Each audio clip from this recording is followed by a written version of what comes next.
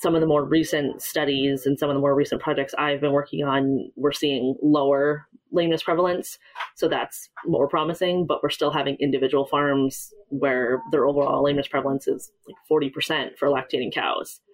And I think as an industry, to talk about whether or not we need to keep working on it, I think definitely it's one of the most obvious welfare concerns on a dairy farm. A whole new era of communication in the dairy industry is coming soon. Now you have the brightest minds of the global dairy industry right in your pocket. And what's best? You can listen to all of them while driving to a farm, traveling, or running errands. It's never been this good, and it's never been this simple. The Dairy Podcast Show is only possible with the support and trust of innovative companies like Excelit by Protecta, a novel product for the management of hypocalcemia. It's uncomplicated excellence. Diamond V, because animal health deserves a healthier approach. DSM, providing innovative feed additives that improve the efficiency and profitability of dairy production. AB Vista, feed intelligence and targeted ingredients to optimize rumen function. Hello and welcome back to the Dairy Podcast Show. My name is Barry Bradford from Michigan State University, and today I have the pleasure of interviewing Lindsay Ferlito. Lindsay, thanks for joining us on the Dairy Podcast Show. Thanks for having me. So Lindsay is a dairy specialist with the Cornell University Cooperative Extension North Country Regional Ag Team. She's focused on cow comfort, lameness, cow behavior, calf housing, and also promoting the dairy industry. Lindsay, can you tell us a little bit about how you got into this line of work? Where did you grow up? How did you find your way into a dairy world? Sure, yeah. So I did not grow up on a farm. I grew up in the suburbs just outside of Vancouver, British Columbia, Canada. So I went to school at the University of British Columbia in Vancouver, and I did my undergrad in just kind of generic animal biology. Not really sure what I was going to do. I knew I wanted to work with animals, but didn't know what that looked like. And I kind of just lucked into it. I was not doing anything related to biology. And I had a friend that was working at the UBC Dairy Research Center. And she said, there's a researcher here who has an internship opening. He needs to fill it by tomorrow. So he's going to call you today and offer you the position. So I took it and I started working with calves and helping out with some calf research. And I loved it. So I then just basically kept finding ways to stay at the farm. So I started working as research tech for the UBC Animal Welfare Program and got to work on the farm a little bit more, and then realized if I wanted to keep doing this, I should probably go back to school. So I then started my master's with the Animal Welfare Program at UBC and focused on dairy cattle feeding behavior and cow comfort. And then I graduated in 2011. And I moved to the U.S. At the time, UBC had a partnership with Novus International to do the COWS program, doing cow comfort assessments across the country. So I came out to New York for what was supposed to just be a few years to get some experience. And then I met my husband, who's from here. So I ended up staying, and I worked for Novus for almost 5 years, and then transitioned to working for Cooperative Extension about 6.5 years ago now. Awesome. Okay, so where exactly in the state of New York do you live and work then? I'm in northern New York, so I'm just south of Watertown. So I'm about 35 minutes from the Canadian border and about 15 minutes from Lake Ontario. DSM strives to bring our customers efficient, profitable dairy solutions. From essential vitamins like High D and Victus Transition to next generation products like BioFix, our portfolio is growing as we continue to bring innovation to the dairy industry. Visit dsm.com to learn more about our newest solutions. Okay. So you mentioned that you had done some work with the COWS program. And if I understand correctly, in that program, you were assessing herds all over the U.S., running all over the place constantly. And, you've probably seen more farms in different regions of the country than just about anybody out there, particularly for the stage of your career. Did you have any big takeaways from that, going across dry lot dairies in the Southwest to, tie stalls in New England? Any big picture, thoughts you can share? Yeah, it was eye-opening. And it was pretty awesome for, like you said, someone who was younger in my career when I started that. And not coming from a dairy farm, I had a very limited understanding of what a dairy farm looked like, especially coming from British Columbia and the Canadian system, and then moving to New York. That was a change. And then, like you said, being able to see pretty much every way you can dairy, it was a really neat opportunity for me, and definitely a learning experience. It was cool to see that there are so many different ways within the country that we can do this and still have awesome cow comfort and good production and good cow health, and that every region has its unique challenges. What weather, water, land availability, etc. But yeah, it was a good way to basically see every way that it can be done. And I'm curious from that experience. I'm gonna rule out New York, okay, so that you can't feel any pressure. Like if there was one part of the country where you just really loved sort of the surroundings or what it was like to be on a dairy there, what would it be? It's funny because actually someone just asked me that the other day, what was my favorite place to travel to? And I had to pause. And then I think I listed every place with a different reason why. I liked the Pacific Northwest, I think, just because it reminded me of home. Sure. But I also I liked Wisconsin too, and I don't know if that's also because it kind of reminded me of New York State. But I liked the rolling green hills. Yeah. A lot of farm country, but still very picturesque. Nice. Okay, fair enough. So I understand that a key part of your current role is to help farms to understand and prepare for farm animal care program evaluations. Can you give me a brief overview of this program, and can you start with defining FARM, that acronym? Sure. So FARM is Farmers Assuring Responsible Management. So it's the Farm Animal Care Program comes from the National Milk Producers Federation. And it started in 2009 as very much a voluntary program. And then it has come out with new versions every few years. And in 2017, version 3.0 came out. And that's when the program gained a lot more teeth. And a lot more cooperatives decided to opt into it and basically make it a mandatory thing for their participating farms to be involved in. And the main reason I became a certified evaluator, I don't work for farm. I just do it to help the farms in my region. When that new version of 3.0 came out, that was when tail docking was no longer allowed. And there was a lot of misinformation coming out, and it just seemed like a lot of farms were unsure what the actual requirements were, what it meant for them. So at Extension, we just figured we should get, up on the knowledge and be able to help them with what's actually needed. So it's a program designed to kind of outline some targets and some guidelines that farms need to work towards, outline some best management practices, and be used as a tool to help ensure consumers and purchasers that dairies across the country are following these best management practices and, continually trying to improve. Yep. Okay, very good. So to be frank, I haven't spent a whole lot of time, working with that program. I'm vaguely familiar with it, but if I understand correctly, there's sort of like minimum expectations and then there's sort of aspirational ones as well. So assuming that's correct, can you talk me through what are some of the most common areas where farms still need to work to achieve those sort of aspirational levels, if you will? Yeah, there's a few different parts. So there's a big component of it is paperwork and documentation. And then there's also on-farm evaluation where they walk through the animals, assess, calves, lactating cows for things like body condition score, lateness and hygiene. A lot of farms are doing well overall on the animal observations. There's sometimes where there's, we're not quite meeting a certain target, but I feel like the paperwork is a big thing that becomes an issue. So they have to have a herd health plan, a written herd health plan, reviewed and signed annually by the vet of record, as well as the signed vet client patient relationship form. And those are the two of the things that are most likely to cause an issue, just that it hasn't been reviewed by the vet or they've changed vets in the last year.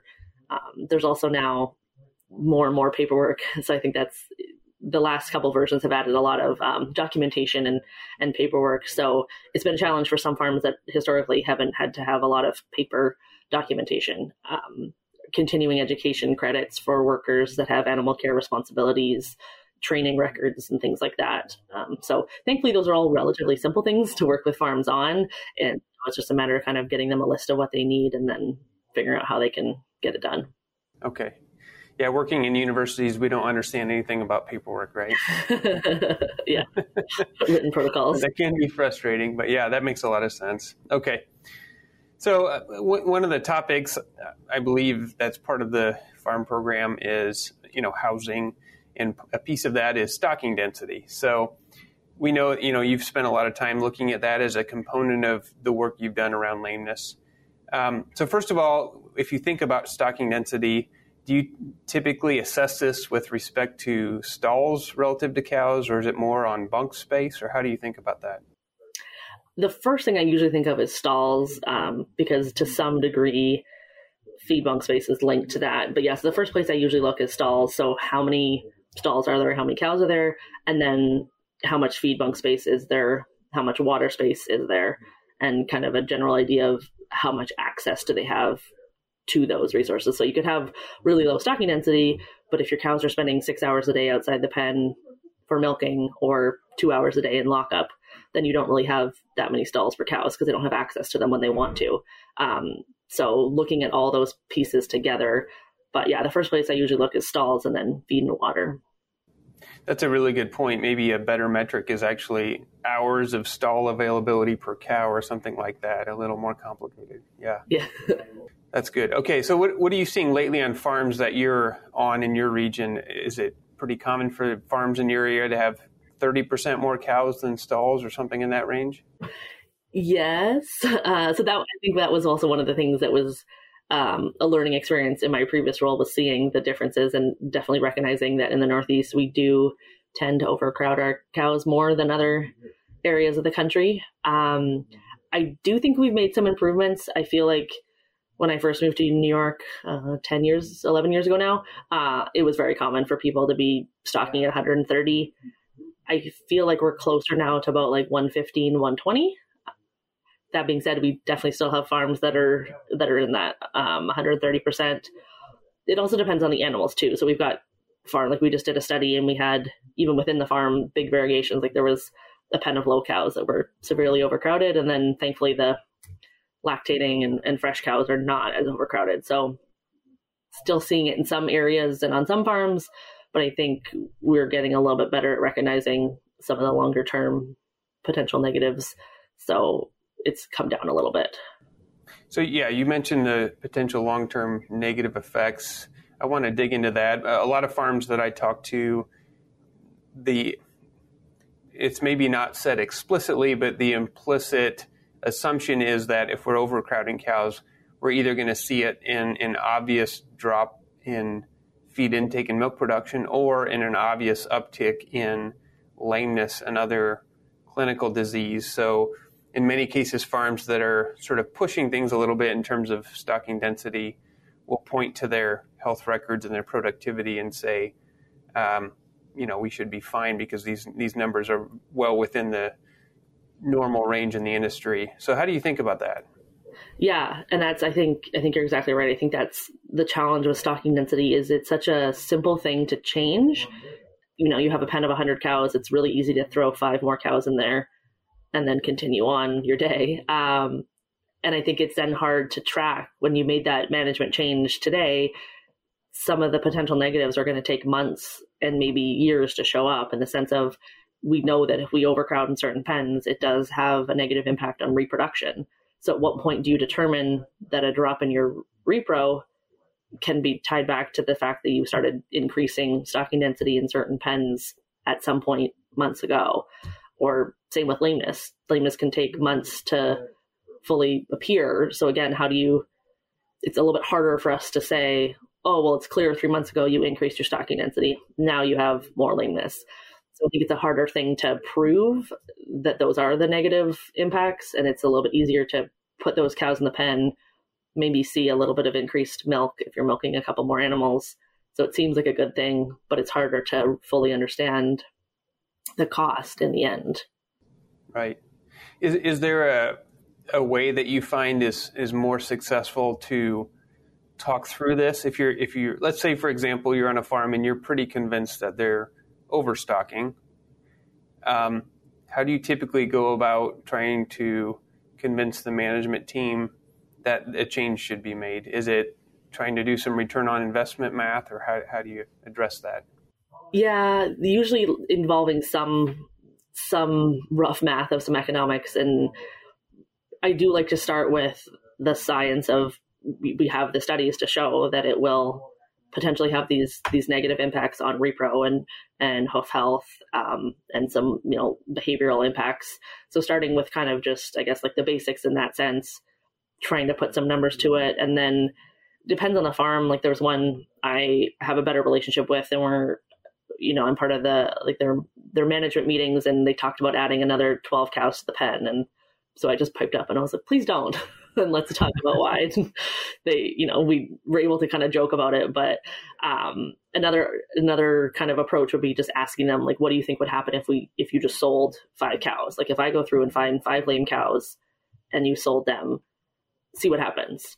And if your bulk tank doesn't change, you're feeding 5 fewer cows, you don't have 5 lame cows to worry about, and then see how many times I can convince them to do that. Right. Okay. Yeah, that makes sense. So you brought up lameness a couple times there. Let's dig into that a little bit. So you clearly have a lot of expertise there. You've got a lot of background. What's your current assessment of the lameness issue in the U.S. dairy industry as a whole? You think we're making progress? Yes, that's a tough question, because I do think it's something that we need to make more progress on. But I do think we have made some progress. When I first was doing cow comfort assessments, especially in the Northeast, there was a lot of farms that we did that had higher than industry average lameness and severe lameness.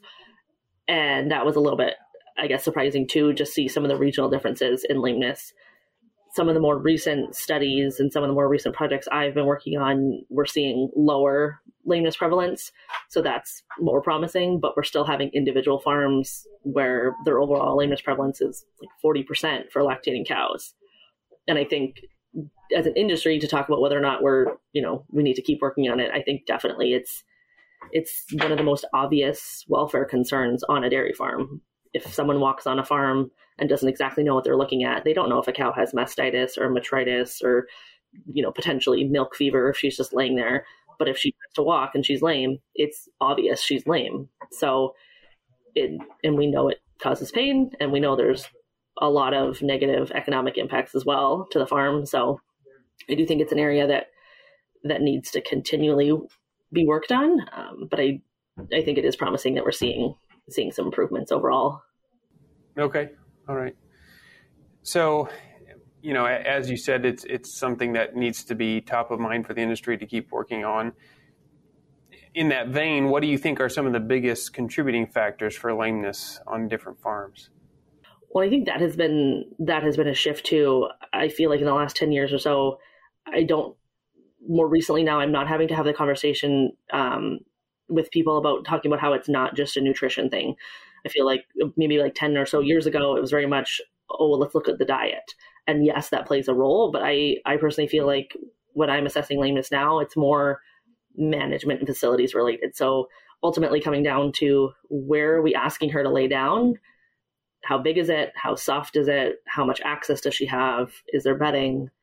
And working on ways to tweak that. So basically making sure that if we're talking about a free stall, that our stalls are designed appropriately to fit those animals. We're giving her the time of day to lie down, and that we're giving her soft, adequate bedding to do so, just to get her off her feet and have some time to rest and recuperate.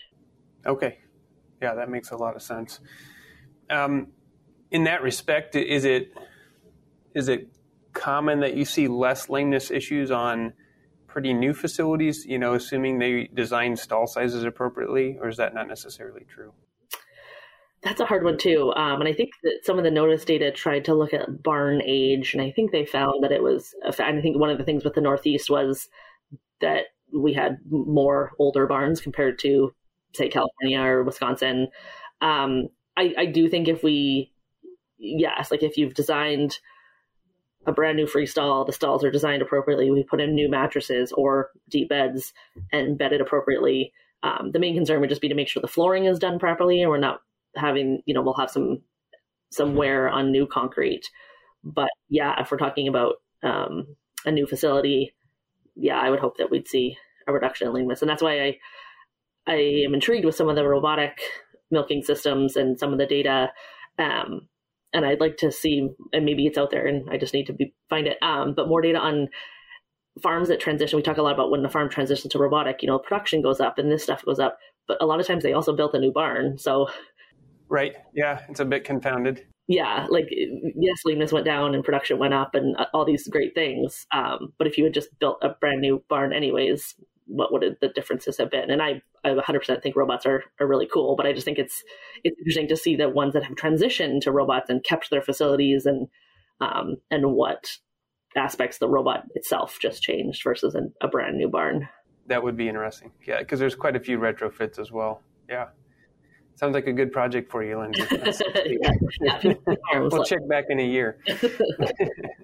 So you brought up, that's one example of something a farm can do. Obviously, you can invest in new facilities, but that's a large capital outlay. Are there some other successful approaches you've seen farms take that, you can think of some great success stories where they implemented X and they've really saw an improvement? Yeah, and I'm probably biased because part of my job is to track and record lameness, but I really think farms that make lameness a priority. So having someone, whether it's an extension person or a consultant or someone on the farm staff, keeping track of things. Because I feel like lameness is one of those things too, where you can kind of just, if within a reason, you kind of just let it go and it might start to creep up and it gets higher than you'd want before you really fully recognize that it's gotten that bad. So I think having a plan in place to regularly monitor where you're at and then be able to adjust if you see an increase, or if you do see a decrease, what was it attributed to? Let's do more of that. One cool thing that a farm I work with does, they have a map of the whole barn in the office where everyone can see it with all the pens laid out.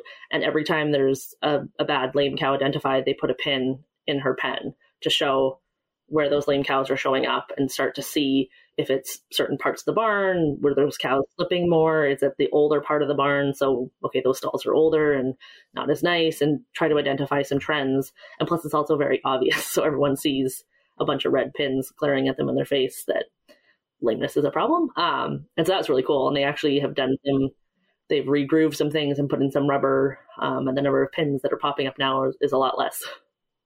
I like that. I've never heard of that. That's a good idea. Okay. Well, let's switch gears a little bit and talk about calf facility design, another area of interest for you. I guess I'd start with, what are some of the most common problems you see with calf housing? Yeah, so calf housing is something I've started to work more on the last couple of years. It's definitely not something I was trained on originally, but it thankfully is something now that I feel a lot of producers are asking more about.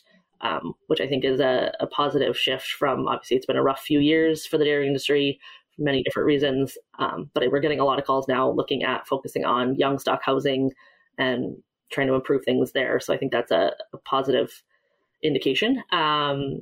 So we started working at Extension, a lot more on calf barn facilities and management, and ventilation seemed to be one that we're getting a lot of questions on. So we actually designed a project last year, and it was a small scale, more like observational project, but we looked at some calf health and ventilation on various different facility types across northern New York. And one of the things that we did was we smoked the barns. So we fogged the barns and saw if farms were getting adequate ventilation. And it was really interesting because we had some very simple designs. We had 100% natural ventilation all the way up to like the most technological, the most number of fans, pretty intense designs. And it was just neat to see some of the different challenges that came out, because it is, I think one of the biggest things is how do we, especially in northern New York or Wisconsin or other parts, how do you ventilate a barn but also not freeze these tiny little babies with very little body fat? I think we're getting towards understanding that we're historically have not probably done a great job at providing fresh air. And there's some new ways to try to do a better job of that.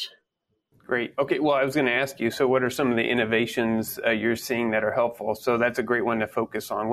How is it that we can deliver fresh air without freezing these calves? Yeah. And I think overall design in general, making sure that we're housing these animals appropriately so they have enough space. It's always a little bit easier when they're not housed with older animals. So that's sometimes the challenge when we're trying to have either even in like a Thai style facility where maybe the lactating animals are still kind of connected. So we're getting some of the dirty air commingling from them, or having, huge weaned heifers at the end. And we obviously need more air for them, but we don't want to chill the younger ones. So making sure that we're designing our facilities with the young calf in mind. A few different ways. Like I said, there was a couple farms we had that were purely natural ventilation and they worked really well. One had fans in the chimney, so I guess it wasn't totally natural, but some very simple designs. But like I said, they were built with that in mind. So very tall sidewalls, orientation was appropriate, stocking density was very low, so they had a lot of space in the barn per calf. Another tool that we're seeing being used more is positive pressure tube ventilation. So it's usually a pretty simple, cost-effective way to bring in air into the barn in a very uniform fashion, especially if we had, small individual or rows of individual pens, or group pens, and we can just run a tube over each row to bring in some fresh air at the bare minimum for winter exchange. Yep. Okay. That makes sense. All right. Anything else? Like, are you seeing in your region quite a bit of shift to paired or group housing? And if that's the case, what kind of renovations or retrofits are people doing? Actually, I want to do a project on that. We have to figure out how to design it. There's a small shift. It's I don't think we have I wouldn't say we have a shift to pair housing yet, and that's why I want to try to start looking into that and promoting it. We have some farms that are doing groups. We have a small percentage that are doing the large groups with either robotic feeders or mob feeders. From some of the work that a previous colleague and then myself did was looking at different strategies for group housing, and it seems, and also just talking to producers lately with the really large groups seem to be a challenge. It's I think when you look at like robotic feeders in Europe or Canada, the groups are usually like 10 to 12 calves. Economics obviously is different in the US, but we tend to see, at least in Northern New York, like 25 calves per robotic feeder.